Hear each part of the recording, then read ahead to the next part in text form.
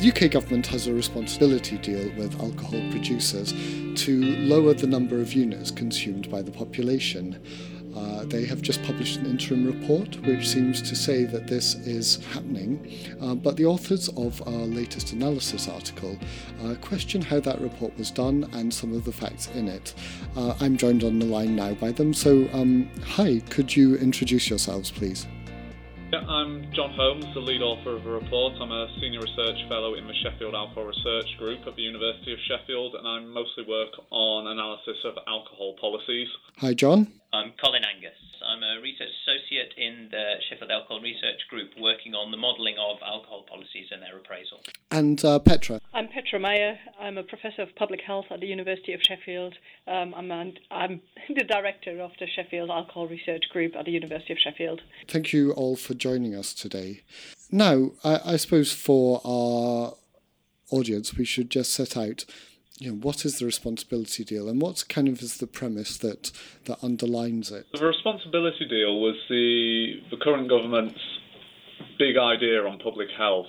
Rather than having regulatory nanny state kind of measures, it said it would work in partnership with industry, with producers and retailers, particularly of unhealthy products, and get those producers and retailers to make pledges to do things that would improve public health.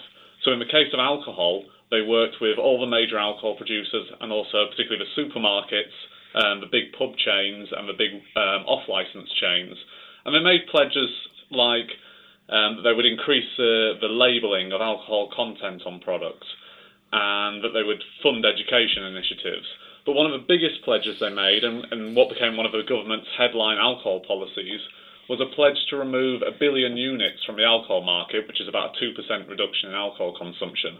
And they do this by reducing the strength of some of existing products, so reducing the strength, for instance, of Stella Artois from 5% ABV to 4.8%, and also by increasing the availability of a range of new low-strength alcohol products, particularly beers and wines.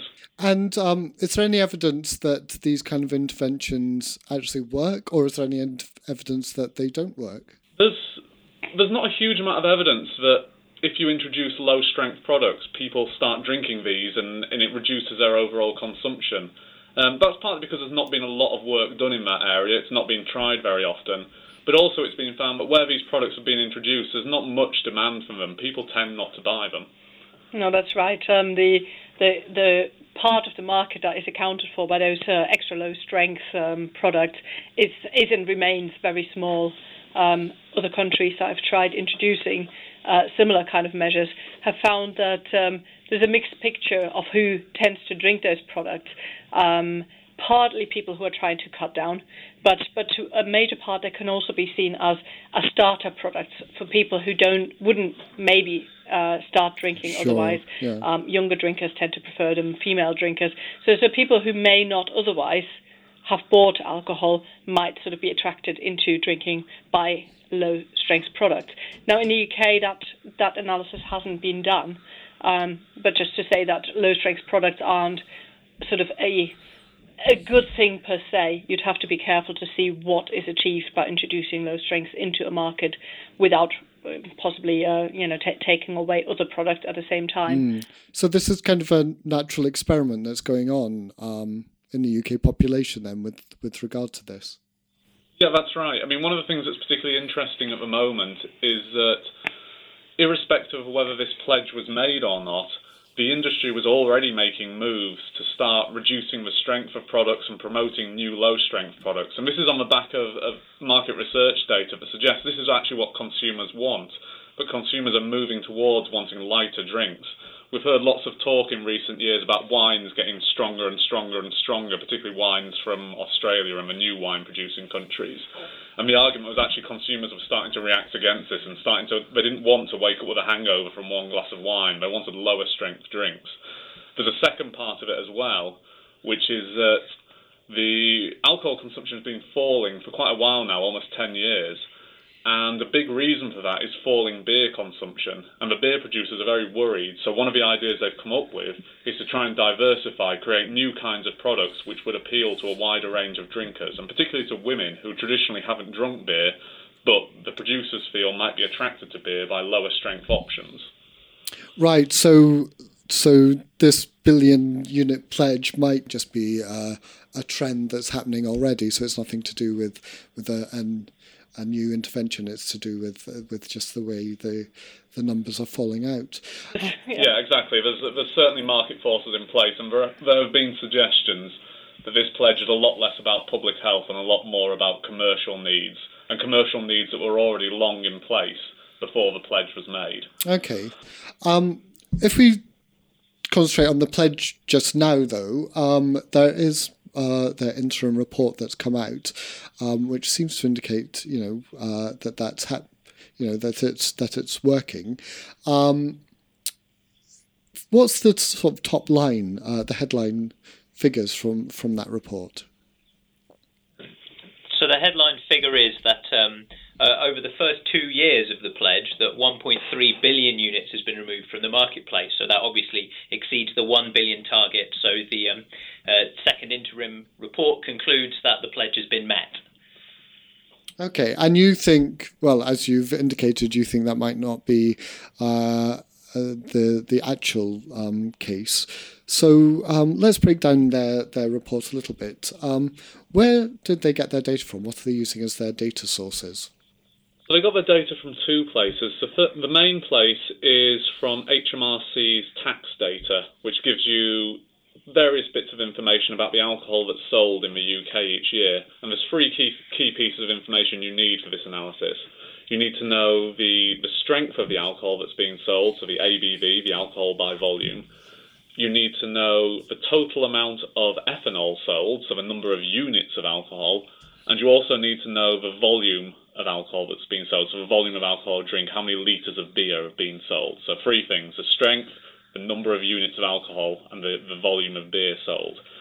Now, the HMRC data can only tell you certain things because of the different ways that alcohol is taxed. And so what the Department of Health did was they also bought some market research data, which provided them with information that filled in the gaps. So they're actually merging two different data sets here. Right. They've got some market research data and they've got the HMRC data. And in combination, they give them the various pieces of information they use in their analysis. Okay. And you've already mentioned some of the stuff about behavioural things, but is there any more data that they've used to try and track, people's actual buying behaviours? No, so they haven't got any data on exactly how people respond to the policy, and that's part of the problem. I mean, you said that this is a natural experiment, and potentially a very interesting natural experiment, to see how people react to a greater range and availability of low alcohol products in the market. But unfortunately, the data is, to our knowledge, not being collected by anyone on exactly how people respond. So whether people do drink the same amount as they were drinking before, but it just has less alcohol in it, or whether they begin drinking low alcohol products in situations where they wouldn't previously have drunk anything, or other potential situations. They might decide they don't like the product in its new form and swap to something quite different. You just don't know unless you have individual level consumption data at the sort of brand level, so you can track what people do. Yeah, and that's the key thing.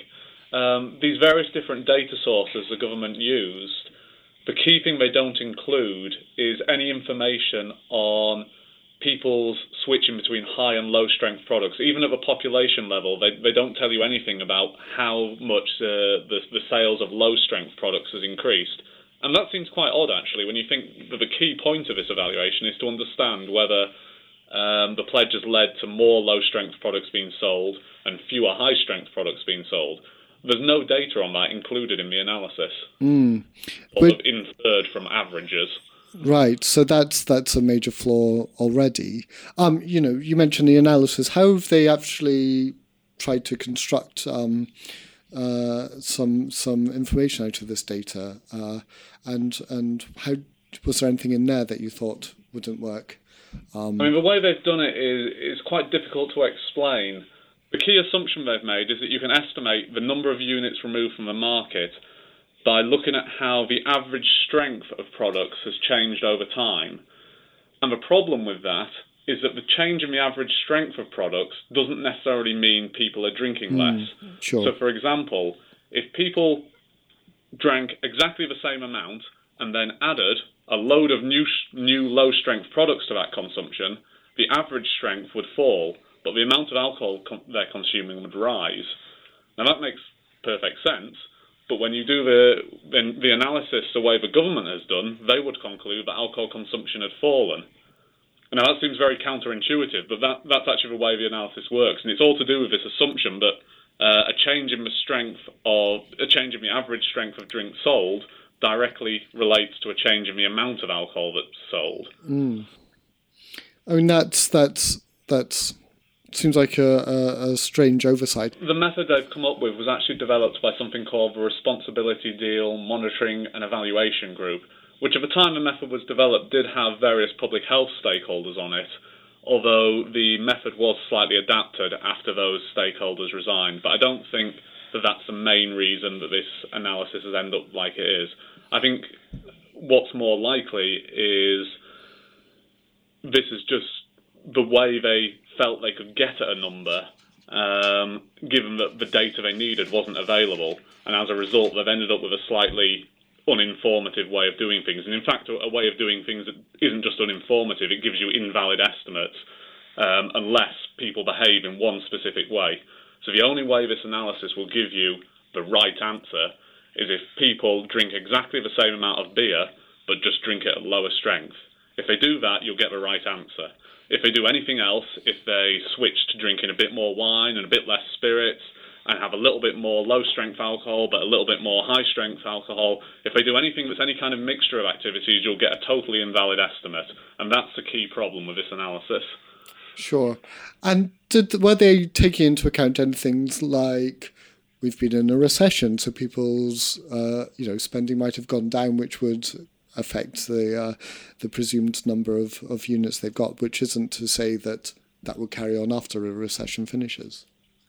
Yeah, I mean, one of the other major critiques of this, and there's three major critiques, this is the second, is that they don't really take any account of other explanations for why things might have changed between the pledge being made and the evaluation being conducted.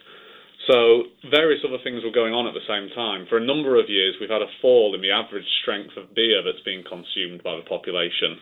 Now, there are various reasons why that's happening, but most of that fall preceded the pledge, and there's no reason to believe it wouldn't have carried on even if the pledge hadn't been made. And the analysis takes no account of that pre-existing trend. Similarly, the government introduced new taxes on lower strength beer, which meant that you can make more profit on lower strength beer. It incentivized production of lower strength beer, and it also incentivized purchase of it because it made it cheaper. When were they introduced? So they were introduced in 2011 in the autumn. That's right. And again, you would expect that to have some impact on consumption, but the analysis takes no account of this. So there's various factors in there, and there are others as well, which could have influenced how much alcohol consumption fell over the course of the evaluation, which just aren't taken account of. Yeah, and as you say, recession, downward trends in consumption anyway, which were going on before and have carried on after. So there are a lot of things, and that's one of that's the second criticism, isn't it, of our things. And, Yeah, and if we go on to the third point, is that so a lot of this analysis is based on HMRC data, as we've said, and one of the key pieces of data, because a huge amount of the effect, of a claimed effect of a pledge, comes from an impact on beer. And HMRC actually changed the way it recorded beer data in 2011. And when we looked at the impact of that change, we found some slightly strange things. So we see in a single month, the average strength of beer being sold dropped very sharply. What was particularly unusual was that according to the HMRC data, the average strength of beer being produced didn't change. So you had a big drop in the strength of beer being sold or released for sale, but no change in the strength of beer being produced. Now, when we contacted HMRC to ask about this, they didn't really give us a clear answer. But from what they did say, the best we could understand was that they introduced some kind of change into their recording system to take account of the introduction of the new taxes on low-strength beer. and this led to some discontinuities in the data. Now, all that's fine, except that the analysis doesn't take any account of that. So you've got this big change in one of the key outcome measures for the evaluation, which just isn't taken account of at all. And actually, the report itself says that this change in the data actually made our policy much more effective. It almost acknowledges this change has been made, but doesn't give any consideration to the fact of whether it represents a real change or not, or whether it's just an artefact of some changes in reporting systems, as HMRC have indicated to us. Yeah, so I mean, it's whilst as John says, we can't be certain exactly what the sort of the reason why this discontinuity arises. I mean, essentially, it is entirely implausible that this represents a genuine step change in the strength of beers, that suddenly we had loads of, I mean, you would have noticed if the market was suddenly flooded in the autumn of 2011 with loads of low-strength imported beer. And as that didn't happen, you can only conclude that this is an artifact in the data, and it does have a huge impact on the estimated effect of the pledge. So the 1.3 billion, if you remove this readjustment of the strength of beer that HMRC introduced, that gets reduced to less than £500 million. So instead of saying that the pledge has been met, if you apply this methodology, which, as we've said, is in and of itself quite problematic, you still find that the pledge is in fact they're not even halfway to achieving it.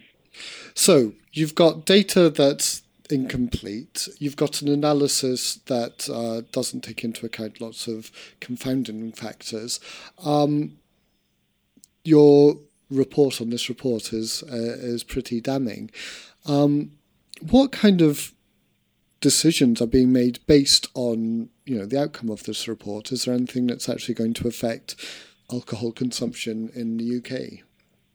The way alcohol policy decision is made is always quite opaque. We've just seen duty cuts from the Chancellor. In fact, we've seen 3 years of duty cuts from the Chancellor, which started only a few months after the government said cheap alcohol was one of the biggest reasons for the high rates of alcohol-related harm in the country. So it's not always clear to see why alcohol policy decisions are made. What is clear, though, is that the government is holding up the responsibility deal, and particularly the success of the billion-unit pledge, as an example of what can be achieved by working in partnership with industry. And implicit in that suggestion is that regulatory measures, nanny state policies, if you like, aren't required. You can achieve the same effect by working in partnership. And I think what makes our critique quite important is it shows, well, actually, that might not be the case. Actually, the impact of this pledge may be much, much smaller than is being claimed. It may have had some positive impact, we don't know at the moment, but what's not clear is that the pledge has been a success, or that the responsibility deal has been a success. Do you think this undermines the whole idea of a responsibility deal? I don't think our critique undermines a responsibility deal per se. It certainly shows that a key element of it hasn't had the effect that the government claims it has. But what it does show, and what's written into the paper in some of the discussion about the responsibility deal, is there are good reasons to believe that at least some of the motivation for making this pledge was more about commercial needs than public health concern. So, for example, as we've said, the motivation to get people to drink more lower strength alcohol, or to act on people's demand for lower strength alcohol, may have been a bigger driver for the industry to pledge to produce more of that kind of drinks than any particular concern about public health. Now, as I say, that doesn't mean that the policy won't have led to people reducing their consumption. It may well have done. But that, on its own, doesn't make the responsibility deal effective. These kind of things may have been happening irrespective of whether a responsibility deal was in place or not. And there is a line of argument that says the responsibility deal may just be a way of providing PR coups for various industries, rather than actually being a benefit to public health. Well, the case just hasn't been made. You can't comment on any potential public health impacts unless you commit at the same time to collect the right data to allow an evaluation, and I think that has failed. There isn't the data that would allow you to judge any effect, whether it has made the situation worse or better, or is fairly neutral because it's all stuff that would have happened anyway. And that's, I think, one of the key criticisms is that where there isn't that rigorous evaluation, people are free to claim whatever they want. I think the implication of our critique is that we've shown very clearly here that this particular case, you can say that the evaluation is flawed. There are very clear flaws in it. You can point to those flaws and say this means this claim that 1.3 billion units have been removed from the market is invalid. So the implication of that is that this report should be withdrawn, and that particularly stakeholders, including those within the alcohol industry, should be asked to not make any claims about the success of a pledge until a more robust evaluation has been carried out. John, Colin and Petra, thank you very much for joining us today. Thank you.